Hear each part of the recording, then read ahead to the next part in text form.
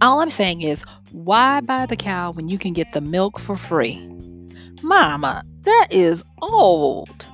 Well, honey, it might be old, but there's nothing new under the sun. And I might not be saying the words like you all would say it, but it's still true. Hey, this is Michelle Spiva, your practical priestess of wisdom, and I want to welcome you to today's podcast of Wisdom Smack. So join me on the flip as we get into some real good wisdom for you. And I want to ask you, are you an inferior good? I'll see you on the flip.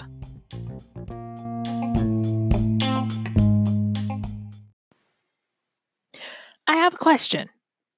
Are you an inferior good? Now, I'm asking this question because I was going to entitle this Stop Being an Inferior Good, but I am not going to make that assumption. What I am going to do is I'm going to ask you to open your mind to consider some things that I'm going to talk about. And if you are on it, doggone it, then let this just be a refresher and get you pumped to go and share it with others. But if not, I want you to consider this and really try to work on it because I know I'm working on it. All right. And I'm going to just tell you, I would be hard pressed to say that every area in my life is on me, is on the tip top. And so they're going to be areas that I work on and I believe you're going to work on that have some improvement, that could stand some improvement.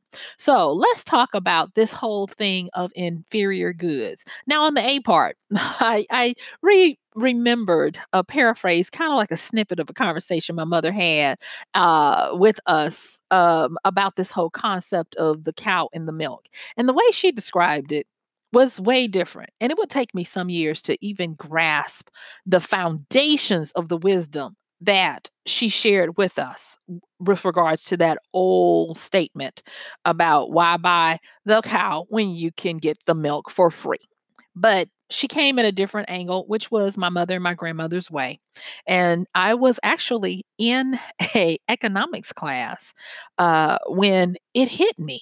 And to this day, I remember this concept differently because of how my mother described a cow and the milk. And this concept is the concept of the inferior good. Now, I think I've told you guys that when I was in my grad program, my MBA program with finance and economics and those types of things, I also dabbled in consumer behaviorism because I already was doing therapy and stuff from a previous master's degree program.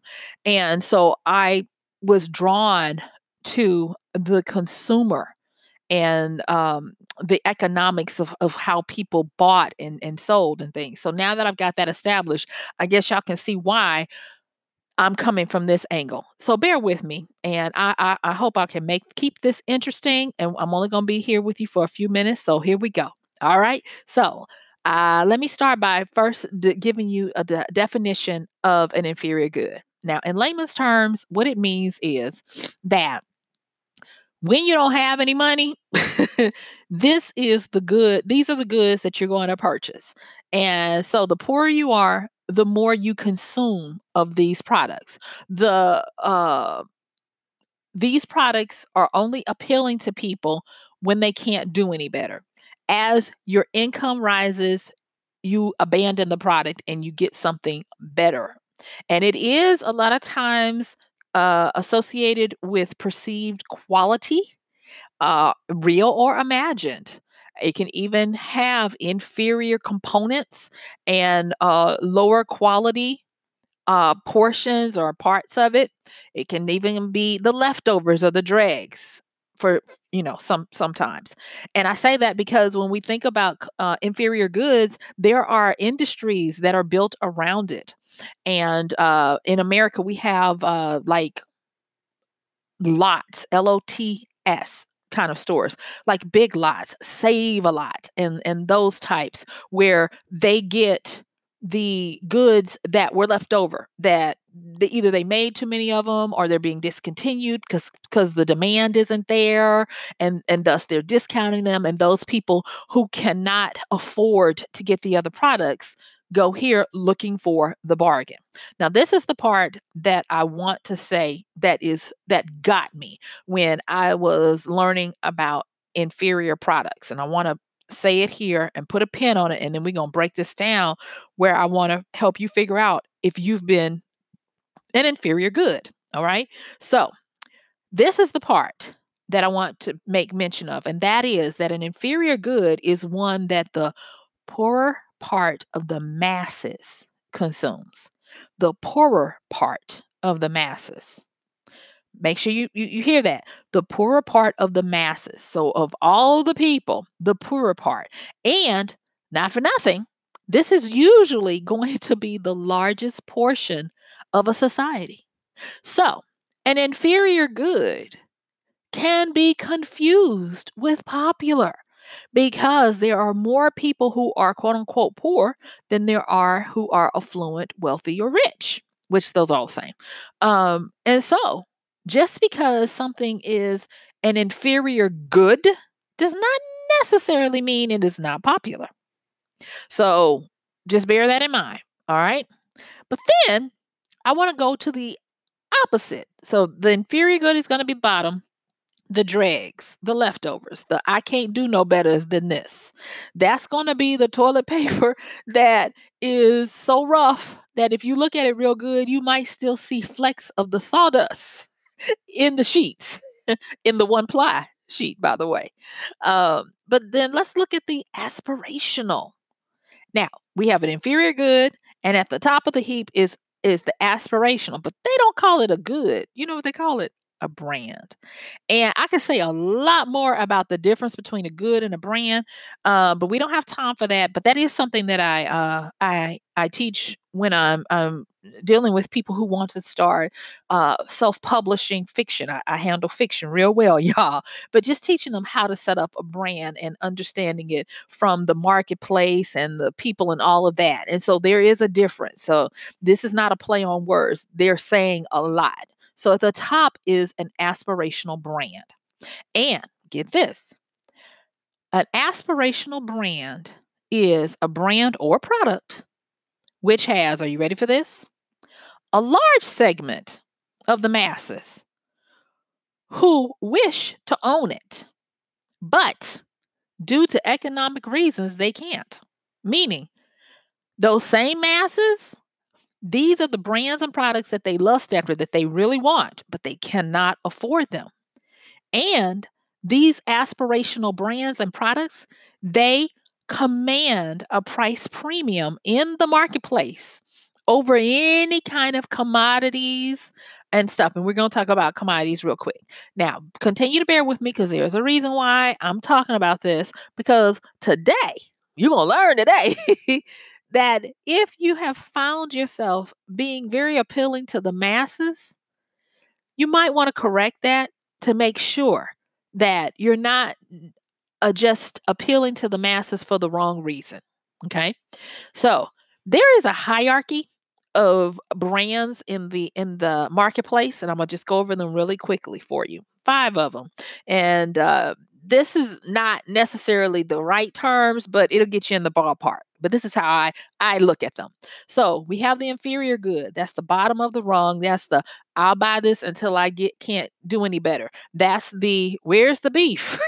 You know, that's the barely beef. It's barely enough in there, but the rest of it is filler because it's the cheapest and I need to eat. And so I'm going to buy this quote unquote fish stick that's just minced something with some fish flavor in it, kind of thing.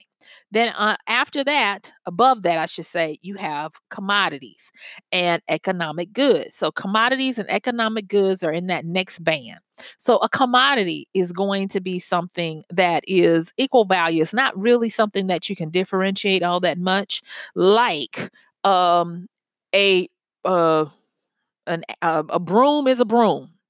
You know, when it comes down to it, there's very little you can do to make it higher quality or different.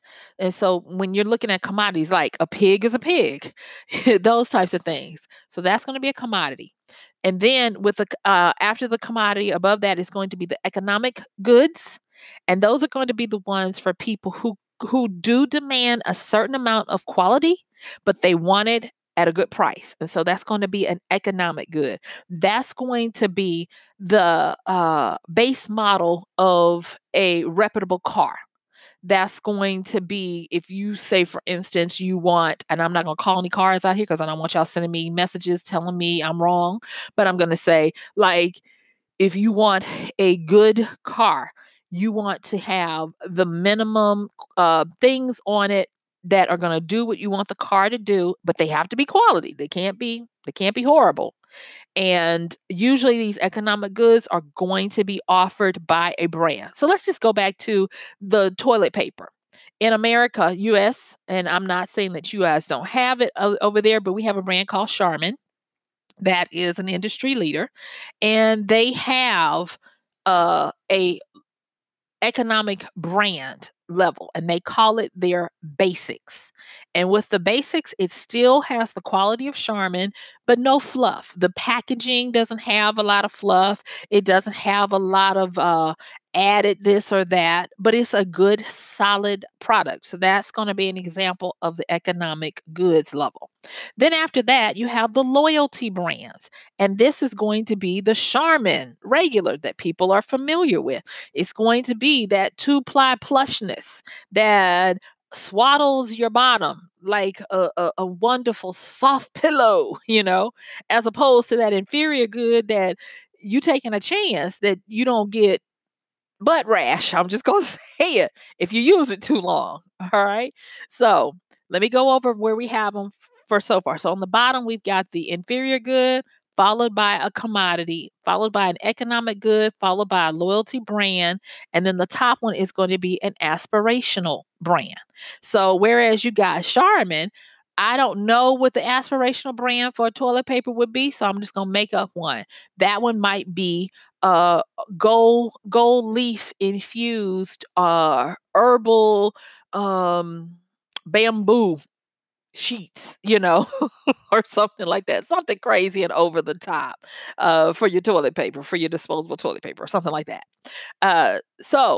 Or better yet, it doesn't even have to be a toilet paper, it could be a bidet. You could get you a bidet where you don't really need all of that. So there's that. So those are the 5 different levels. I'm telling you these 5 different levels because I want you to understand the positioning of where an inferior good is and how so many people don't realize that they think they're doing something, but they're at best inferior goods. So let's get to this. I want to ask you, do you even know how to tell the difference between whether or not where you fit on these levels? Are you an inferior good thinking that you're an aspirational brand? Or are you an economic good who is wanting to be aspirational brand or whatever? This is just simply to get you to start thinking about where you fall on this, because going back to how my mom talked about that cow and that milk, I started to see some things in my economics classes. And that is this, that no matter who you are or where you are, we are part of a community, a culture, a tribe, a striation, a avatar group or whatever. Even if we never come out, do you know that hermits are still part of a group? So there is going to be somewhere that you fit in. And depending on what you want to be and do in your life, you need to understand that. And say, for instance, you're like, Michelle, based on what you've told me so far, I'm an inferior good and I'm glad about it. Thank you so much. Click. That's fine. But too many people I see today don't realize that they might be fine with being an inferior good, but it's going to take a loyalty brand at best to get them what they want in life. So if you are wanting to um, not sustain where you are, but if you're wanting to continue to grow and to do and to be the best that you can be, these are things that are going to help you wisdom wise to understand where you are. So now that we've talked about inferior goods versus aspirational brands by way of a uh brand, let's talk about it by way of people. So, as an inferior good person, this is the person who might appeal to a lot of people because they can't do any better. This is going to be your Joe Q Public, your plebeian. This is going to be your seat filler at the Oscars. This is going to be your person who's nondescript. This is going to be your person who, in a lineup, you look like the boy or the girl next door. You're going to be the least viable effort of humanness when it comes to remarkability, usefulness, and those types of things. This is not a put down at all. It is not. It is simply to say that too many times I see folks that are like, I'm doing it. And you look and you're like, you're an inferior good. And as soon as someone can do better, they will. Whether it be dating or whether it be trying to get your hustle on, you have to know this. So let me just for a few minutes break that down. Um, when I used to do a more, psychoanalysis and therapy, there would be people that would come and they would talk about situations that they wanted, but everything that they presented, everything that they did, everything that they were at the time warranted what they were getting in their interactions with people and the way they were perceived in society. I was like, if you want a better significant other, you have got to stop being the default. You have got to stop. Um, you've got to stop being willing to be the base model.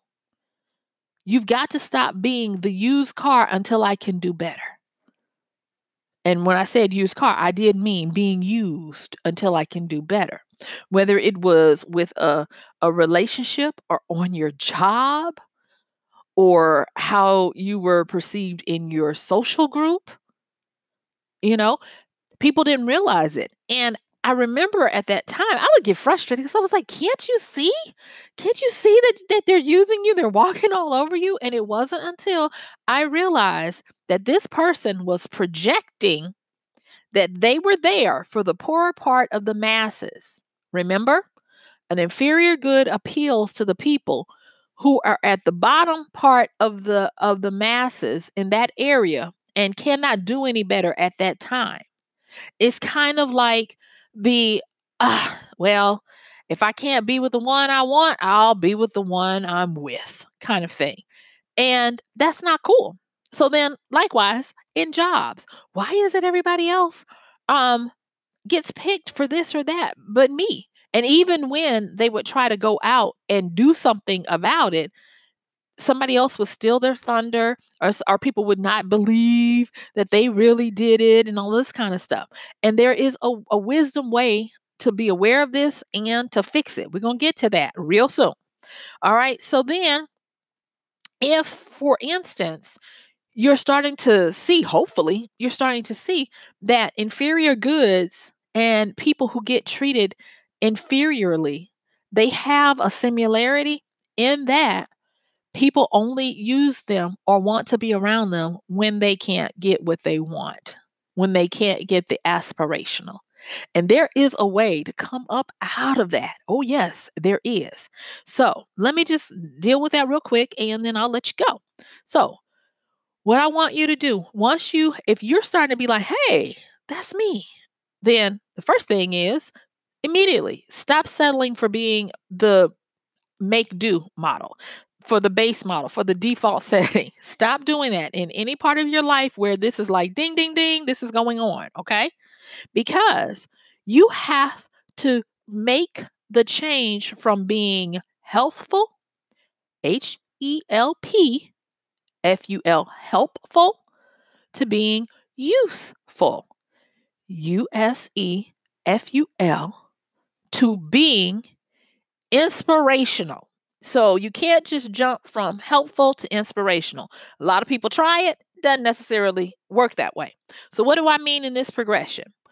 Being helpful. Helpful is that person who is able to do stuff that the other person could do if they wanted to, had time, or whatever. It's being helpful is that person that doesn't give you anything more than what you would have done for yourself. Being useful is that person who gives you something that you could not have done for yourself. They have a different spin on it, a better take, a new way, you know? And let me just put it this way. You want to be, if nothing else, you want to be useful because you see what they pay the help. Think of the help as, like I said, the inferior good that will just, until I can do better, I'll use this. But the useful person is going to be that person who specializes, that person who, when they need to know something is going to be done or handled or presented or whatever it is, they pay for the expertise. They pay for the specialness of what you do.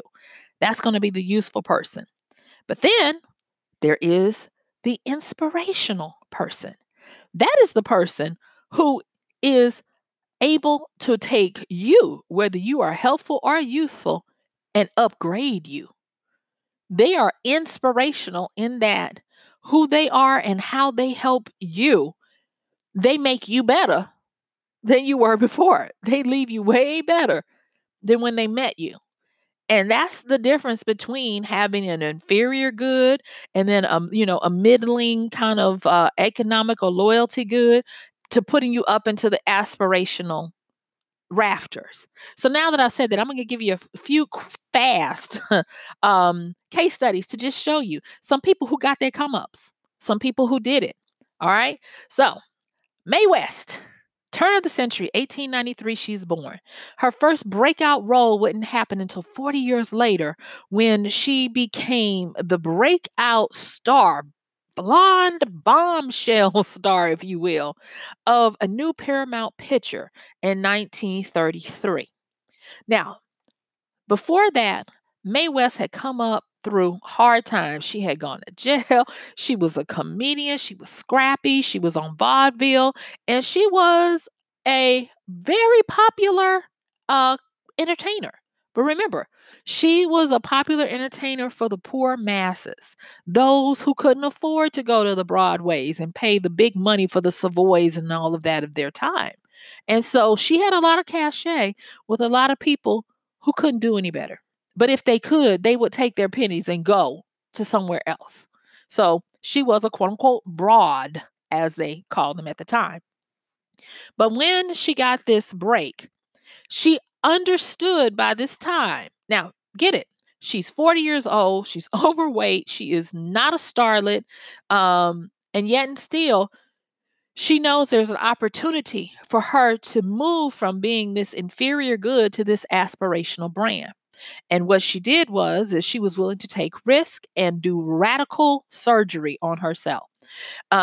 She dyed her hair a gaudish platinum blonde so that it would stick out on the movies, because at the time they only had black and white, and so there's only so much you can do.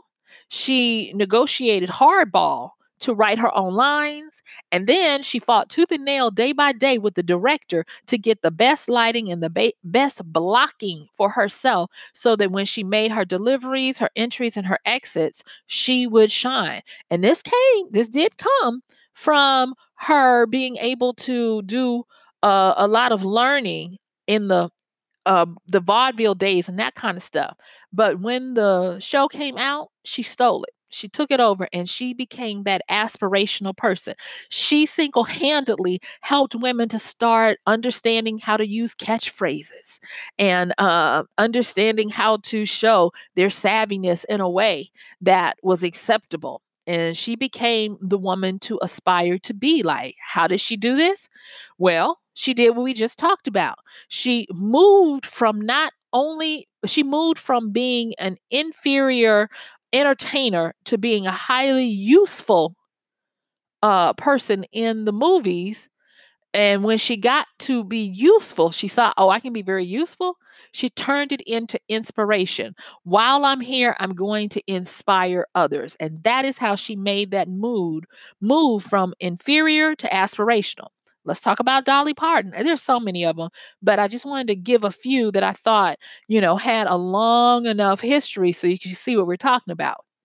So Dolly Parton, We move on to Dolly Parton from the Tennessee hills of the USA, a young girl who was a songwriter playing her guitar.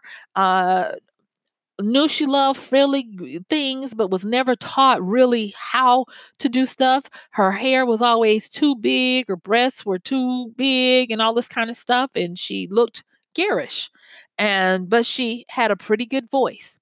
And so, what Dolly Parton did in the time where it was male dominated, she played the coy ingenue, the innocent ingenue, who was just a little too gaudy, but who was really talented to work her way up to now.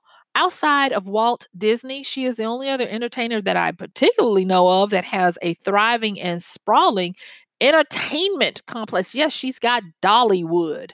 If you go up to Tennessee, Dollywood is ruling some things and has been ruling things for many years.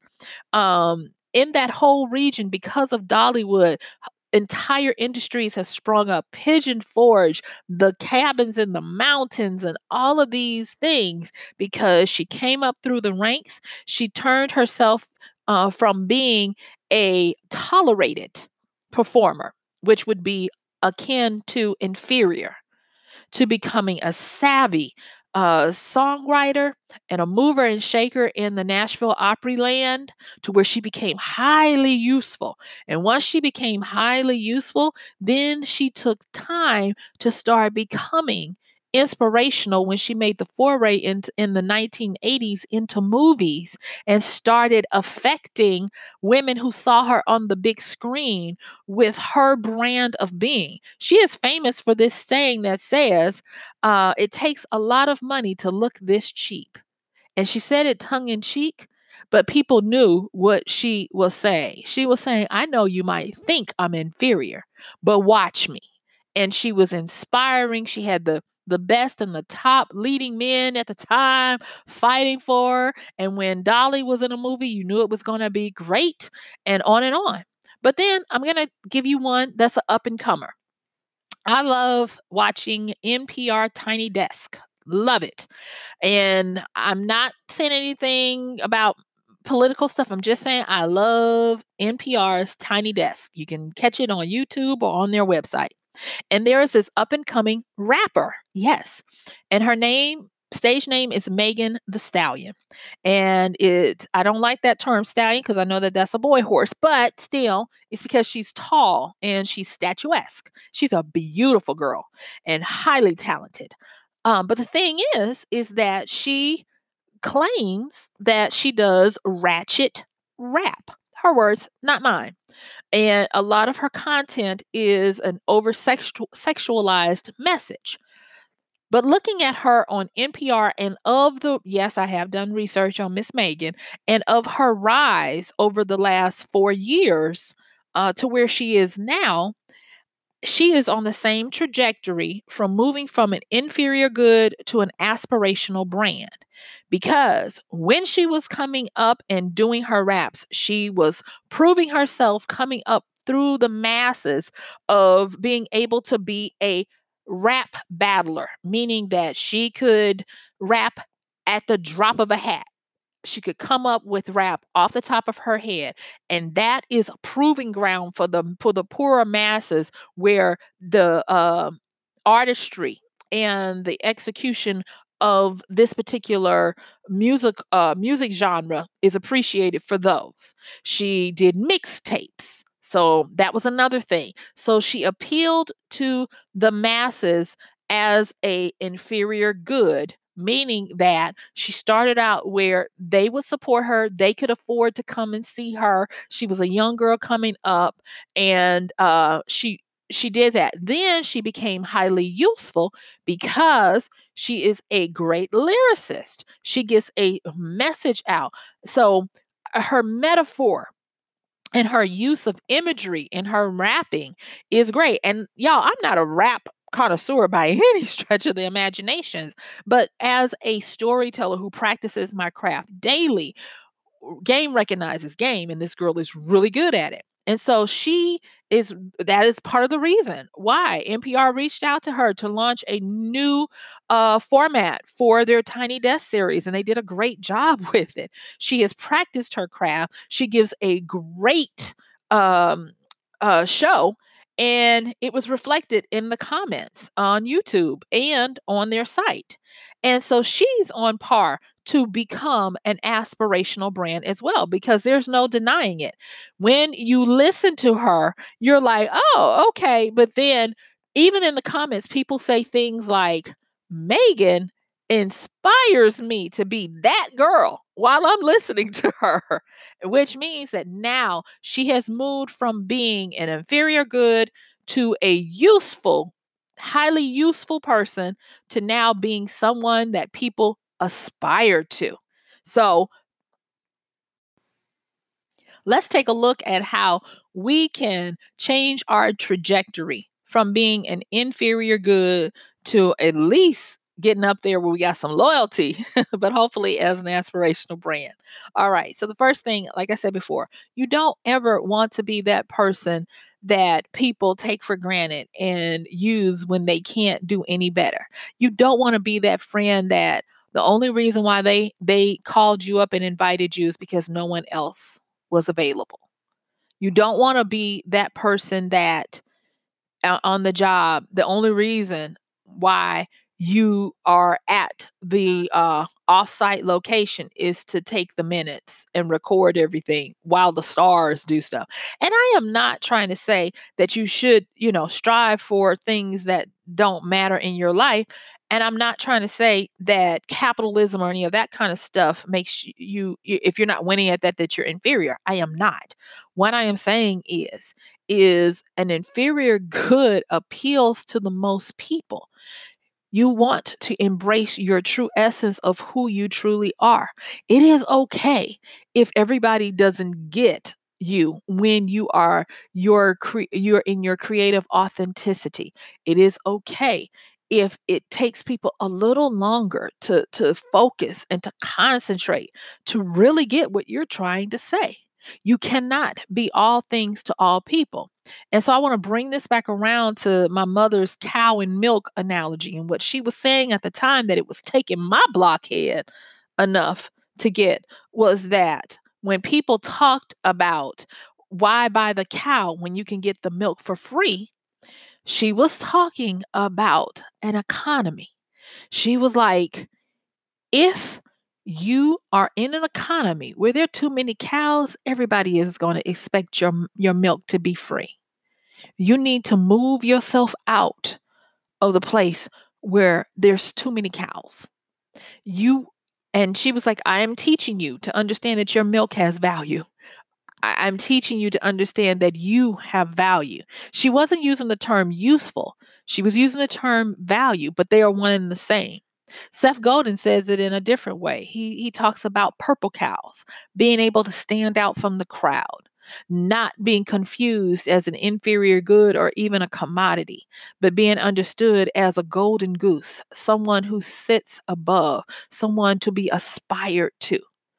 When you are an aspirational brand, people have to qualify to be able to interact with you or consume your product of who you are. There are some people that you and I may not ever know, but who is the person when you're dealing with people who have built up to the level to be able to consume what they produce. There are levels to this thing, of course. But what I do want you to understand is this, is that there is a way that you can move yourself through the ranks. So the next thing is after you stop, you're like, I'm no longer the default setting, I'm no longer the base model. What you want to do is you want to sharpen your self-perception and self-awareness. Do you realize that the more you know about yourself in truth and honesty, you are going to project even in your pheromones and your aura, you're going to project something that becomes appealing to people, where they automatically know things like your boundaries. They know what they can and can't get away with. They know how they have to step to you. They know if you command respect. And it is not just the outward dress. You could be dressed in rags and people will still understand. It makes your chest stick out where you have a carriage about yourself. There's just something, and it happens from the inside. And with your self perception, are you always able to be that person who, depending on what the situation needs, you're able to read the room correctly? Your social and emotional intelligence is on point. Your adaptability quotient is off the charts. And your curiosity quotient is something to behold and marvel at because you see with eyes that Sherlock Holmes wished he had. That's what I'm talking about when I'm like, get your self awareness and your perception, step your game up. And then this is the biggest one. You want to do a radical makeover. Now, I wish I could tell you this is going to be fun. It is not. It's not even going to be okay. It's going to be hellish and it's going to hurt. And the reason why is because a radical makeover makes you do the exact opposite. So let's just break that down. Most people are used to doing superficial changes and superficial improvements. You see, a superficial change is what you look at as being something that is in accordance with what everybody else is doing, what everybody is expecting. It's in line with what is in vogue. Yeah, it's superficial. And so it makes it where it's an improvement. So, superficial is when you improve something. Radical is when you do something totally new. It's a new direction, a new opportunity, a new way. You're on a new level, a new realm, a new eyesight, a new. Okay, it's just different. So, where they're superficial, most people are used to doing that. It's where you don't take any kind of chances. You play it safe, even if you think you're doing something radical, you're not. You're playing it safe because you're just doing the tweaks and adjustments. And in order to move yourself out of the inferior, or even if you're stuck in the land of meh, where you're an economic good, loyalty brand for a few at best, if you're really trying to get into that aspirational, where you stop being just tolerated as an inferior good and you want to get into the useful and then catapult yourself into the inspirational, this is what you got to do. You got to become radical. And in order to become radical, what that means is instead of prettying up the surface, you got to go down to the bone, to the root, to the source. Heck, you got to go to the seed and be willing to get back in the ground and wait until the seed naturally germinates to regrow something new. Not regrow, but to grow something new.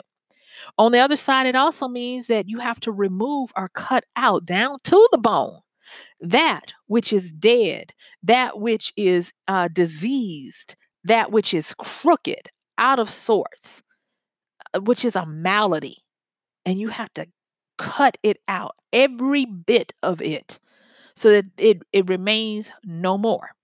And once you've had this radical makeover, you got to stop trading in $1 to get 10 cents. And what I mean by that is you got to stop giving away your milk from the great cow that you are. My mama was right.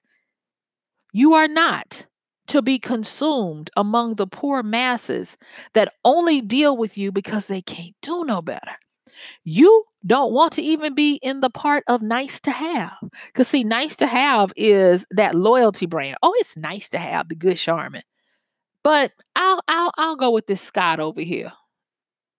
You want to be in that aspirational must have one day before I get out of here, bucket list worthy. You got to be in that area. Once in a lifetime opportunity is presented, I got to do whatever I can to make this happen. And that is when you catapult yourself by understanding that you are beyond useful. You leave people better than you found them. You are inspirational. Now, if you notice, I didn't say nothing about motivational because motivation is a fallacy. It can never be done externally. You have to motivate yourself from within. But Inspiration can trigger motivation. So when you see someone doing something, they inspire you, and then you yourself get motivated to take action. So the fastest way that I can tell you, wisdom wise, when you realize I'm tired of being an inferior good and I'm ready to take it all the way up to an aspirational brand, is you figure out how to stop being tolerated, how to stop just being good enough until I can do better. Then you stop being helpful. You start understanding where your true usefulness is. That comes from increasing your self awareness and self perception to be able to dictate to yourself who you are and casting that out wherever you go. Because a majority of public perception is dictated by your self awareness and your self perception. So be aware of that. Right. And once you start doing that, start activating your usefulness. And as you do that, get to the point where you inspire. And you will start becoming an aspirational brand. You will start having people where you would, like Megan Thee Stallion, where you started off as a little rapper, like people saying, "Oh, she's cute." Now, mind you, her mother was a rapper too, but the novelty of it, she's cute, but she paid her dues and did those things, and she moved her way up where she was tolerated at first. Then she became highly useful as a rapper who could think on a dime and write lyrics and metaphors that blow your mind, to where she became very useful. And now she's starting to become aspirational, because under the subtext, the meaning, the subtext of what this young lady is saying is so freaking inspiring, just to get people to think differently about themselves and how they interact with their worlds. And that is how an inferior good can go to an aspirational brand. And so, guess what, y'all? Yes, my time is up. I thank you for yours. This has been Michelle Spiva, your practical priestess of wisdom, with another podcast of Wisdom Smack. Mwah. Don't forget to check the show notes. Thank you, everyone, for supporting us by using our Amazon link, by sending us direct donations through PayPal, Cash App, Venmo, and even through our Anchor platform. And I appreciate you so much. Have a wonderful rest of your day. I'll talk to you tomorrow. Bye.